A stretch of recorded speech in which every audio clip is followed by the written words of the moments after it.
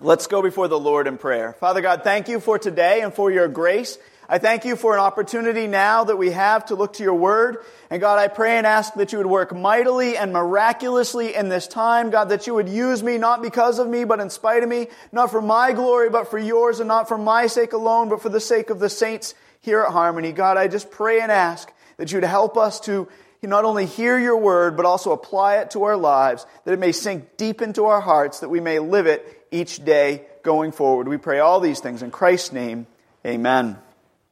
So we started the book of Ephesians, and we covered the first two verses, and now we find ourselves in Ephesians 1, verses 3 through 7. And if you remember, the book of Ephesians can be divided almost in half, with the first part of the book of Ephesians is written kind of underscoring and reiterating the gospel message, the truth of the gospel, that is what God has done for us through His Son, Jesus Christ, that He sent His Son to die on the cross to be the payment for our sin, that though we were rightly deserving of death and punishment in hell because of our sin, that Christ died in our place. He took the punishment we rightly deserved, and He was raised to newness of life. That all of that is reiterated in those first three chapters and what that truly means. And then in chapters 4 through 6, we then learn how we live in light of that truth. In light of the gospel, we learn how we live. So we're going to be working through these first three chapters for the next 7 or 8 years or so, or however long it takes us to get through the book of Ephesians. But as we do that, we will seek to apply it. We're not just going to learn theology, but also we're going to learn as we go along how this theology shapes the way we live here and now. So without further ado, let's look at our text. If you'll stand with me for the reading of God's Word. Ephesians 1, verses 3 through 7. Blessed be the God and Father of our Lord Jesus Christ, who has blessed us with every spiritual blessing in the heavenly places in Christ, just as He chose us in Him before the foundation of the world, that we would be holy and blameless before Him in love. He predestined us to adoption as sons through Jesus Christ to Himself, according to the kind intention of His will, to the praise of the glory of His grace, which He freely bestowed on us in the Beloved. In Him we have redemption through His blood, the forgiveness of our trespasses, according to the riches of His grace, which He lavished on us. May the Lord add a blessing to the reading, the hearing, and the applying of His word. Amen. You may be seated. You know, one of the questions that's been asked throughout human history is, what on earth am I here for? In other words, what is the meaning of life? And it's a question that continues to plague humanity. Why am I here? What is the meaning of life? Is there any purpose, or are we just wandering about aimlessly? And this question is one that has troubled many unbelievers, but it's also troubled believers, Christians who either lack maturity or who have lost sight of all that God has for them in Christ. As I said last week, it's easy to find ourselves in a place where we're simply going through the motions of life, and it's easy to find ourselves living with a spirit of uncertainty, aimlessness, and fear. This, however, is not the way we as followers of Christ are called to live. Instead, we're called to live lives of promise, purpose, and peace, as we saw last week. Promise meaning that this confidence, not only in what God has done, but what He is doing, what He's going to continue to do for us. We trust His promises. And purpose meaning eagerness to serve God, to follow His commands, to be in His will, and to be used by Him in our lives. And peace meaning this life of tranquility and rest, knowing that we are secure in Christ. So as we look at our text this week, we see that Paul continues along this same vein. In fact, the whole book of Ephesians is written to remind the church of the unfathomable riches that they have been given in Christ. In other words, the whole book of Ephesians is about, look at how rich you are in Jesus. Look at how much you've been blessed. And then live in light of that truth. This book is meant to remind the church then and the church today of who we are in Christ and what it looks like to live in light of the gospel. That is, the power of the gospel to transform our lives. I do want to mention that this text is often used to teach the doctrine of election. And I don't want to skirt over that. This text today, verses 3 through 7 especially, verses 3 through 14, are used to teach this doctrine of election. I don't want to skirt around that or over that, but I think it's important to note that I'm not going to spend most of our time this morning teaching this doctrine of election per se.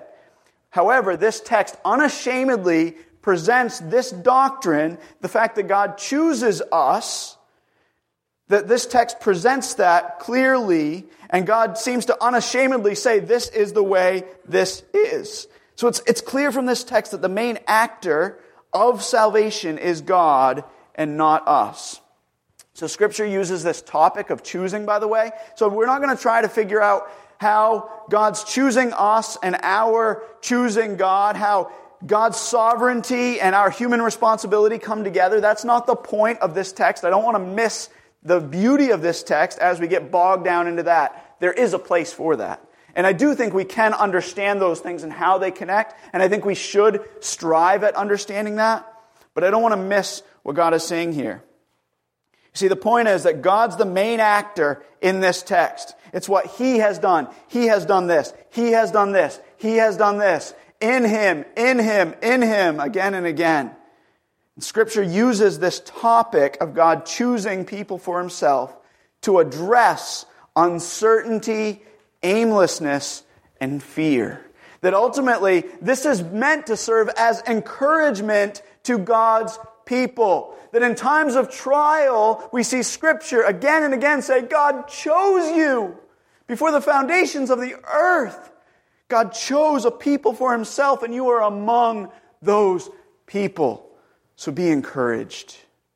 You see, this doctrine is meant to encourage and to remind God's people of His promises, His purposes, and to give them peace. I also want to note, I have several sermons before my sermon. I also want to note that verses 3 through 14 is one long Greek sentence. Right? So I've broken this up. I've stopped at verse 7. And you may have even noticed that I didn't read it the way the NASB actually presents it.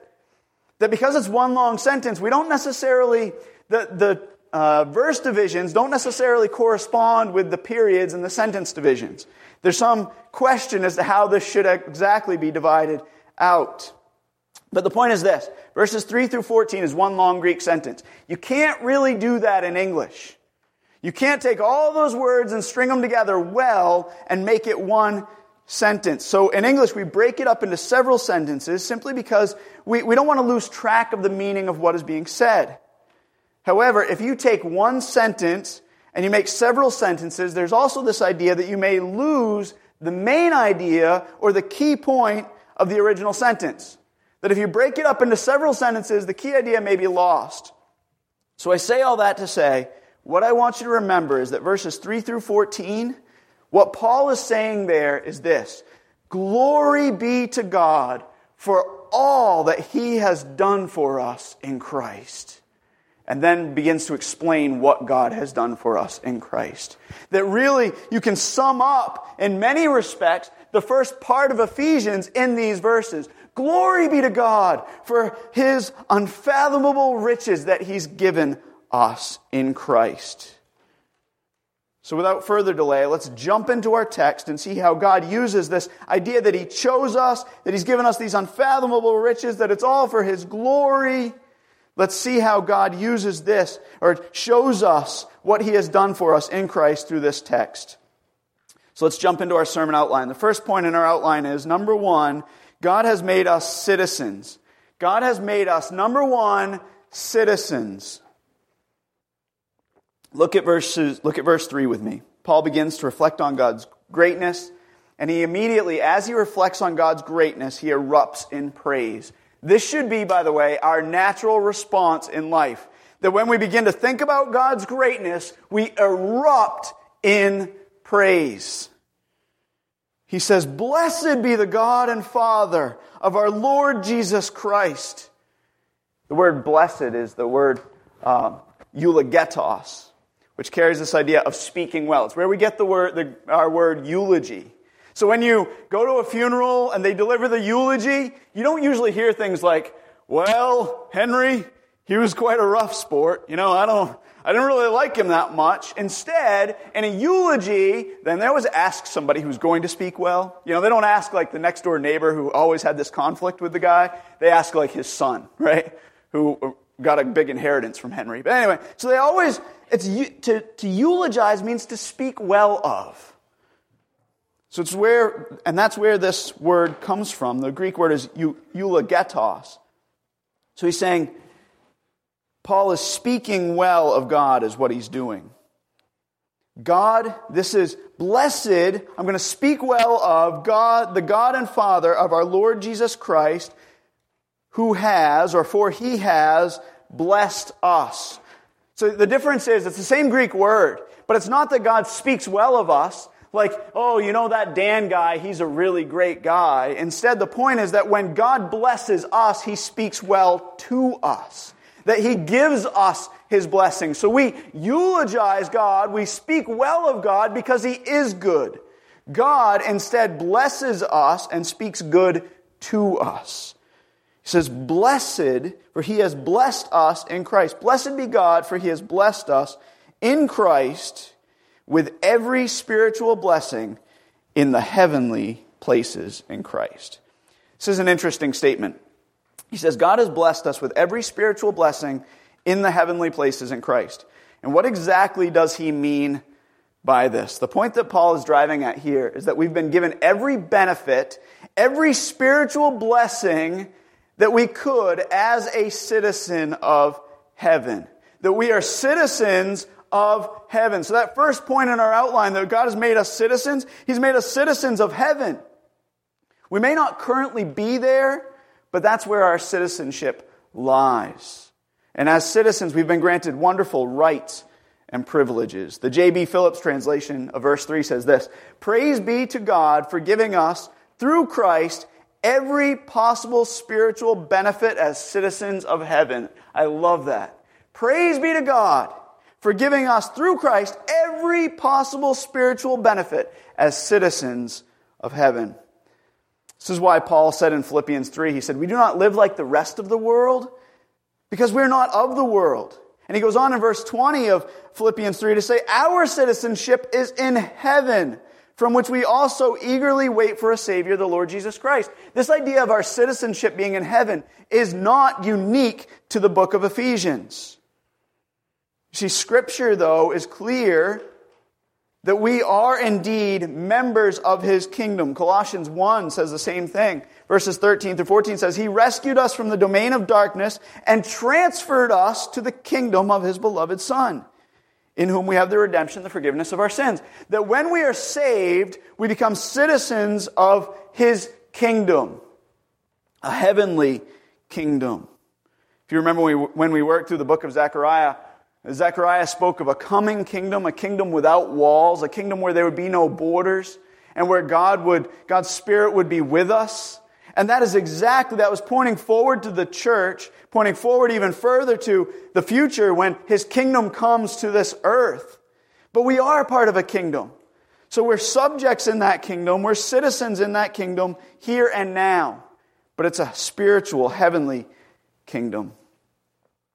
It's the point of Ephesians 2, when he says, you were dead in your trespasses and sins in which you formerly walked according to the course of this world, according to the prince of the power of the air. You used to be under a different rule, a different authority. You were a citizen of earth. And you know who was ruling over that, or is ruling over that? That's Satan himself. He says, among them, we too all formerly lived in the lust of our flesh, indulging in the flesh of the mind, desires of the flesh and of the mind, and we were by nature children of wrath, even as the rest. But God, being rich in mercy, because of his great love with which he loved us, even when we were dead, made us alive together with Christ. By grace you have been saved, and raised us up with him, and seated us with him in the heavenly places in Christ Jesus. So he says, you're seated with Christ in the heavenly places somehow when you become saved. And he goes on in verse 19 to explain that even further. So then you are no longer strangers and aliens, but your fellow citizens with the saints. That you've been made part of a new kingdom. You've been given citizenship in this kingdom, and that is a heavenly kingdom that has yet to be fully realized here on earth in the physical realm. But in the spiritual realm, in a very real realm, we are indeed citizens of that kingdom.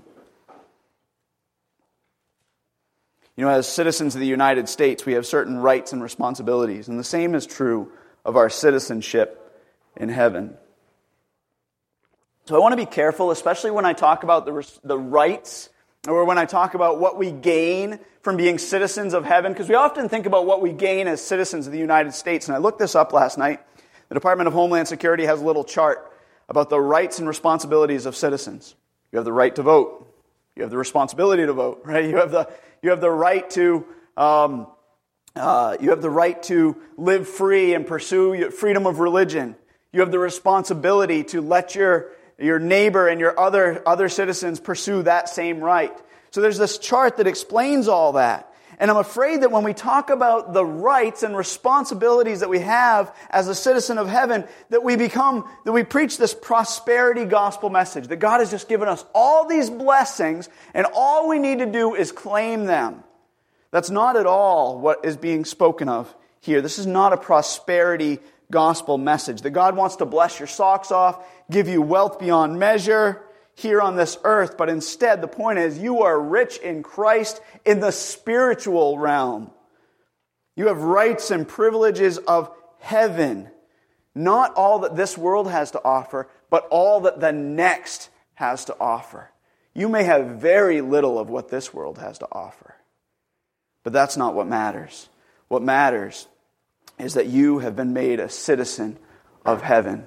So the priorities of this world and the things of this world don't matter much. So we've been talking as we worked our way through the book of Philippians. That's why Paul can say, I count all of this as rubbish compared to the surpassing value, the unfathomable riches of knowing Christ. That because I know Christ and what I've gained in Him, all this stuff that the world offers is nothing. Charles Spurgeon wrote this. He's talking about what does it mean to be citizens of heaven. Charles Spurgeon wrote this. It's kind of long, but I want to read it. He said, what does it mean to be we're citizens of heaven? It means that we are under heaven's government. Christ, the King of heaven, reigns in our hearts. And our daily prayer is, Thy will be done on earth as it is in heaven. The proclamations issued from the throne of glory are freely received by us. The decrees of the great King we cheerfully obey. Then as citizens of the New Jerusalem, we share heaven's honors. The glory which belongs to the beatified saints belongs to us, for we are already sons of God, already princes of the blood imperial, already we wear the spotless robe of Jesus' righteousness, already we have angels for our servitors, saints for our companions, Christ for our brother, God for our Father, and a crown of immortality for our reward. We share the honors of citizenship, for we have come to the general assembly of the church of the firstborn, whose names are written in heaven. As citizens, we have common rights to all the property of heaven. Ours are its gates of pearl and its walls of chrysolite. Ours are azure light of the city that needs no candle nor light of the sun. Ours the river of water of life and the 12 manner of fruits which grow on the trees planted on the banks thereof. There is not in heaven that belongeth not to us, things present or things to come. All are ours. Also as citizens of heaven, we enjoy its delights. Do they rejoice over sinners that repent, prodigals that have returned? So do we. Do they chant the glories of triumphant grace? We do the same. Are they charmed with His smile? Is it no less sweet to us that dwell below? Do they look forward, waiting for His second advent? We also look forward and long for His appearing. If then we are citizens of heaven, let our walk and our actions be consistent with our high dignity. He says, what does it mean to be a citizen of heaven? It means we're under heaven's government, that Christ the King reigns and rules over our hearts, and we share in heaven's honors. We have common rights to all the property of heaven, and we enjoy its delights as citizens. The point of verse 3 is that God has blessed us. Blessed be God, for He has blessed us with every spiritual blessing in the heavenly places. That heaven is ours, and spiritual blessings are ours because we have been made citizens of heaven. So having seen that God has made us citizens, now let's consider, number 2, that God has made us ambassadors. Number 2, ambassadors. Back at our text with me. Look at verses 3 through 4. Blessed be the God and Father of our Lord Jesus Christ, who has blessed us with every spiritual blessing in the heavenly places in Christ, just as He chose us in Him before the foundation of the world, that we would be holy and blameless before Him in love. He says, He chose us in Him before the foundation of the world. And I encourage you to do a study on that word choose, and it means God chose. Like, He picked you. There's really not much more to that. And we need to wrestle with what that means. How does that apply? The point is, God chose you. And that's what Paul really wants to drive home. Be encouraged, saints. God chose you before the foundation of the world. Before you did anything good or bad, He chose you. And He chose you to be holy and blameless. He picked you out and made you holy. He made you blameless in love. Now, by the way, I think these two words, in love, go with verse 4. He made you holy and blameless in love. That's why you see there's a verse division after in love. Because the verse division assumes that the in love goes with the sentence that goes before it. It's one sentence in Greek, right? So grammatically, in the Greek, it can be either. Did He choose us to be holy and blameless in love? Or does it say, in love He predestined us to adoption? Well, you can go either way. And both are true. The point is this. I think He chose us to be holy and blameless before Him in love, because this idea of being set apart, being holy and blameless, and being loving, we see again and again together in Scripture. He set you apart, made you holy in love. You love God and you love others. Those two things go hand in hand again and again and again in Scripture. So as I mentioned before, while we may be citizens of heaven, while we're indeed part of Christ's kingdom, we're still living in a foreign land. That's why the Bible frequently refers to God's people as exiles, sojourners, foreigners, strangers. So while we are citizens of heaven, we're still on earth, given a purpose that is called to serve as ambassadors. As I mentioned last week, it's commonly said that we are in the world, but not of the world. But as David Mathis has appropriately said, it would be better to say, we are not of the world, but sent into the world. And this kind of thinking goes much better with Jesus' words in John 17. He said, I have given them your word, he's speaking to the Father, and the world has hated them because they are not of the world, even as I am not of the world. I do not ask you to take them out of the world. See, we say, well, we're in the world, but not of the world. We almost make it sound like it's a pity that we're still here. And Jesus says, no, you're sent into this world for a purpose. He says, I do not ask you to take them out of the world, but to keep them from the evil one. They are not of the world, even as I am not of the world. Sanctify them, set them apart from the world in the truth. Your word is truth. As you sent me into the world, I have also sent them into the world. For their sakes I sanctify myself, that they themselves may also be sanctified, made holy, set apart in truth. You see, we are called to be set apart for God in this world, but we are still sent into this world. And if there's any doubt that this applies to us, Jesus actually says in verse 20 of that text, He says, I don't ask on behalf of these alone, but for all those who believe in me through their word. So He's saying, this isn't just for these people that I'm speaking to here, the disciples. I'm saying this about everyone who's going to believe hereafter. You see, we are set apart in this world while also being sent into the world as representatives of Christ. That's what it means to be an ambassador.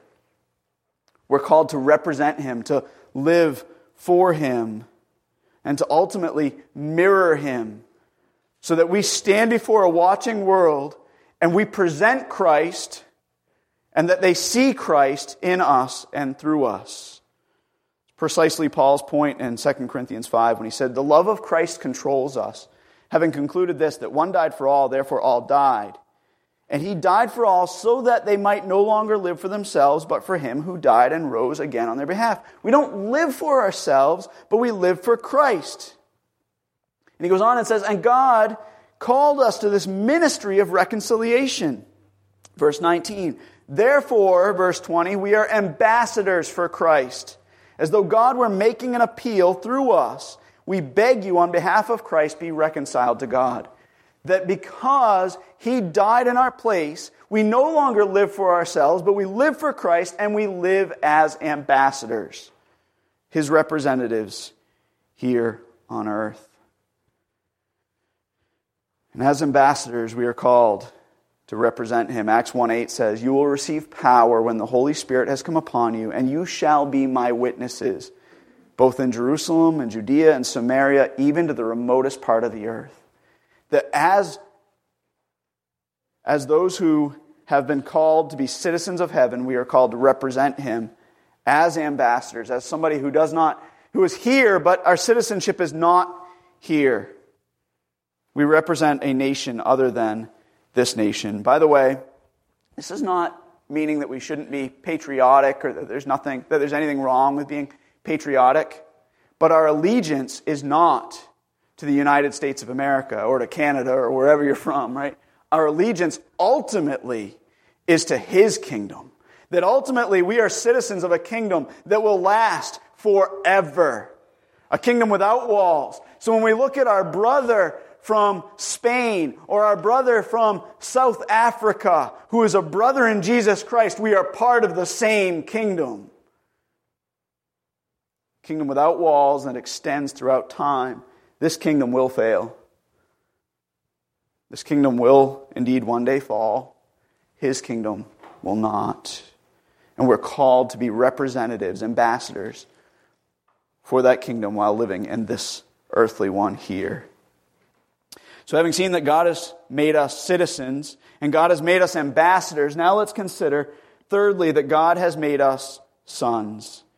God has made us sons. Look at verses 5 through 7 with me. He says, He predestined. This word predestined has a little different idea than the word chosen. They fit together, by the way. That God chose us. The word chose, or God chose us, focuses on God's right, His ability, His sovereign ability to do as He wishes. He had the right to choose us. That's what choose means. The word predestined speaks to what He chose us for. The purpose. What is your destiny? And this is where we go back to where we started. What is the goal of life? What am I here for? To be a son of the King. He predestined us. He destined that we would be adopted. He predestined us to adoption as sons through Jesus Christ for Himself or to Himself according to the kind intention of His will, to the praise of the glory of His grace, which He freely bestowed on us in the Beloved, that is Christ. Because in Him we have the redemption through His blood, the forgiveness of our trespasses, according to the riches of His grace, which He lavished on us. He gave us immeasurable, unfathomable riches. He bestowed them on us in Christ according to the kind intention of His will. I've been convicted a lot lately about the fact that God is not only merciful, but He's also kind. He's a kind God who loves us. He loves His glory, but He loves us, and He chose us. He predestined us to be sons. This idea of adoption, God becoming our Father, is unique to Christianity. You won't find this in Islam. God's not a father. God's a horrible ruler. And God is not the Father who loves and cares for His people in the same way in any other worldview or religion as we see in Christianity.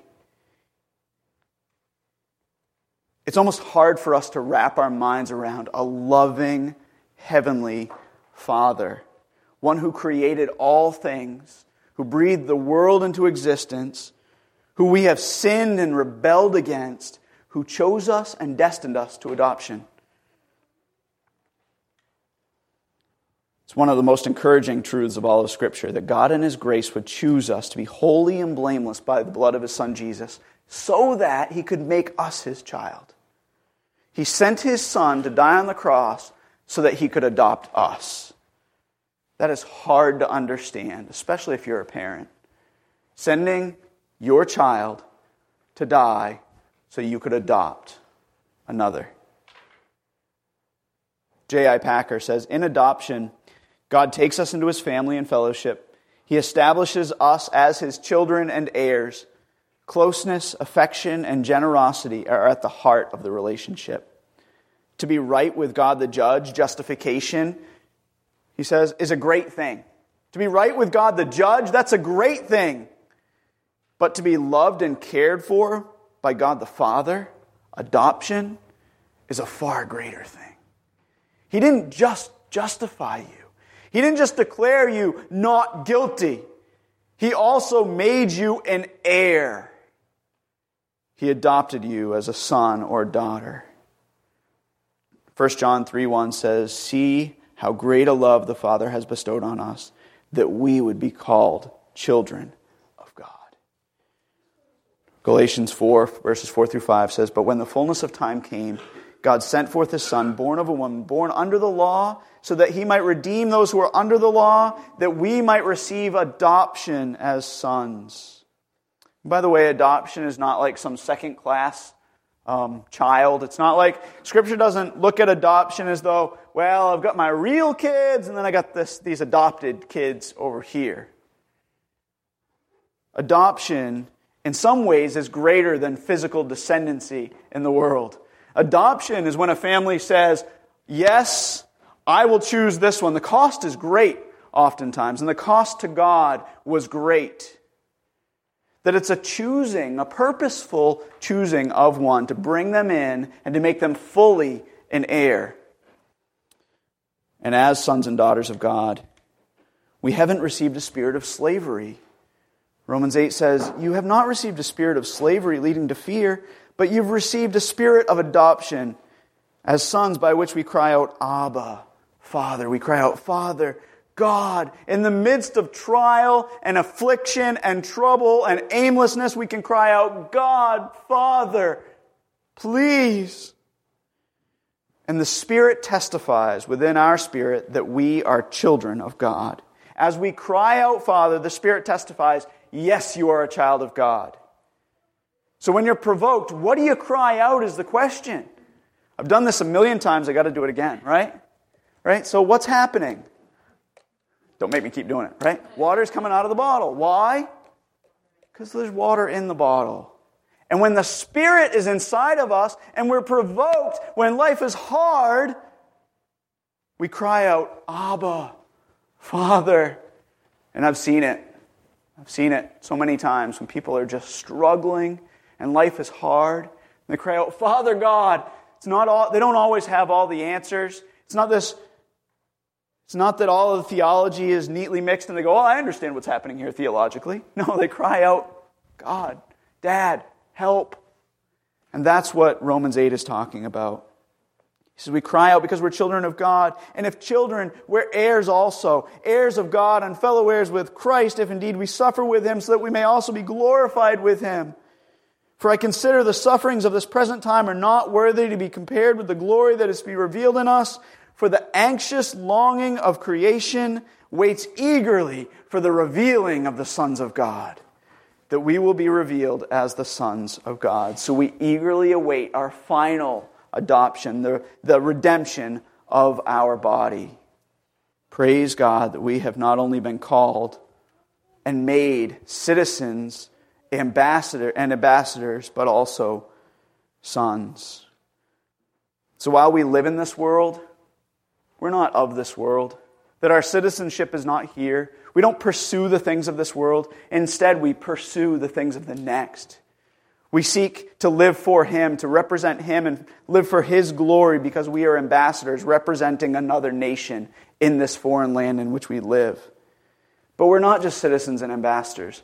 We're also sons. We have direct access to the throne. He loves us. He cares for us like you love your children. So the question is this. So how do we, as Harmony Bible Church, both individually and corporately, specifically apply all of this to our lives? How do we take this idea that God has made us citizens, He's made us ambassadors, and He's made us sons? How do we take all of this and apply it to our lives? Well, we no longer need to live with a spirit of uncertainty, aimlessness, or fear. That's not how we're called to live, nor is it how we need to live. You see, as citizens, we can live in light of His promise. We can rest in His promise. Yes, we're here. Yes, there are trials in this world. But we are sent here for a purpose. So as citizens, we remember His promise. And as ambassadors, we live out His purpose. That we bring the gospel to the nations. We represent Him and say, look, Here is the God who created the world and all that is in it, who sent His Son to die on the cross for our sins and was raised on that third day. We present the gospel and we live testifying to what He has done in our lives. He made me a citizen. You should be a citizen as well. We live as ambassadors with purpose. And when the trials of life come, and we have to cry out, we cry out, Abba, Father, not King. Yes, we are citizens. Yes, we are ambassadors. But when trials come into our lives, we don't cry out, King. We cry out, Abba, Father, help. Because as sons, He's given us peace. The ability to live a life of tranquility, knowing that we can rest fully in His grace. That He gave us grace and more grace is on the way. Praise God for that. I don't know about you, but sometimes I struggle with these very things. Uncertainty, aimlessness, and fear. What is all of this about? Am I doing the right thing? Am I going the right direction? Does any of this even matter? Maybe I should eat, drink, and be merry, for tomorrow I'll probably die. And yet, I think, we laugh, but I think sometimes that's how we really think. God says, no. I've made you a citizen, I've made you an ambassador in this world, but I've also called you to be a son. I chose you and I predestined you. Your destiny is to be a son. So in those times, cry out to me, cry out, Abba, Father, and the Spirit within you will testify that He has indeed chosen you before the foundation of the earth. Let's pray. Father God, thank You for today.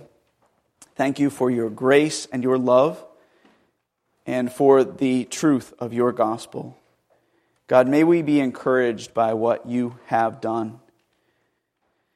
May we live out these truths. God, I pray that we would live as faithful citizens. God, that we would not pursue our own kingdoms or even the things of this world in which we live, but instead we would live knowing that You have called us to something greater, that we have the rights and responsibilities, that we have all the privileges that heaven can afford. We have them awaiting us, but we have them in a very real way here and now. God, help us to live that out. God, I thank You that You've called us to be ambassadors, that we can tell others that there is more than what this life has to offer. God, that we can represent You. May we represent You well. May You give us the grace to do so. And God, I thank You that You have called us as sons.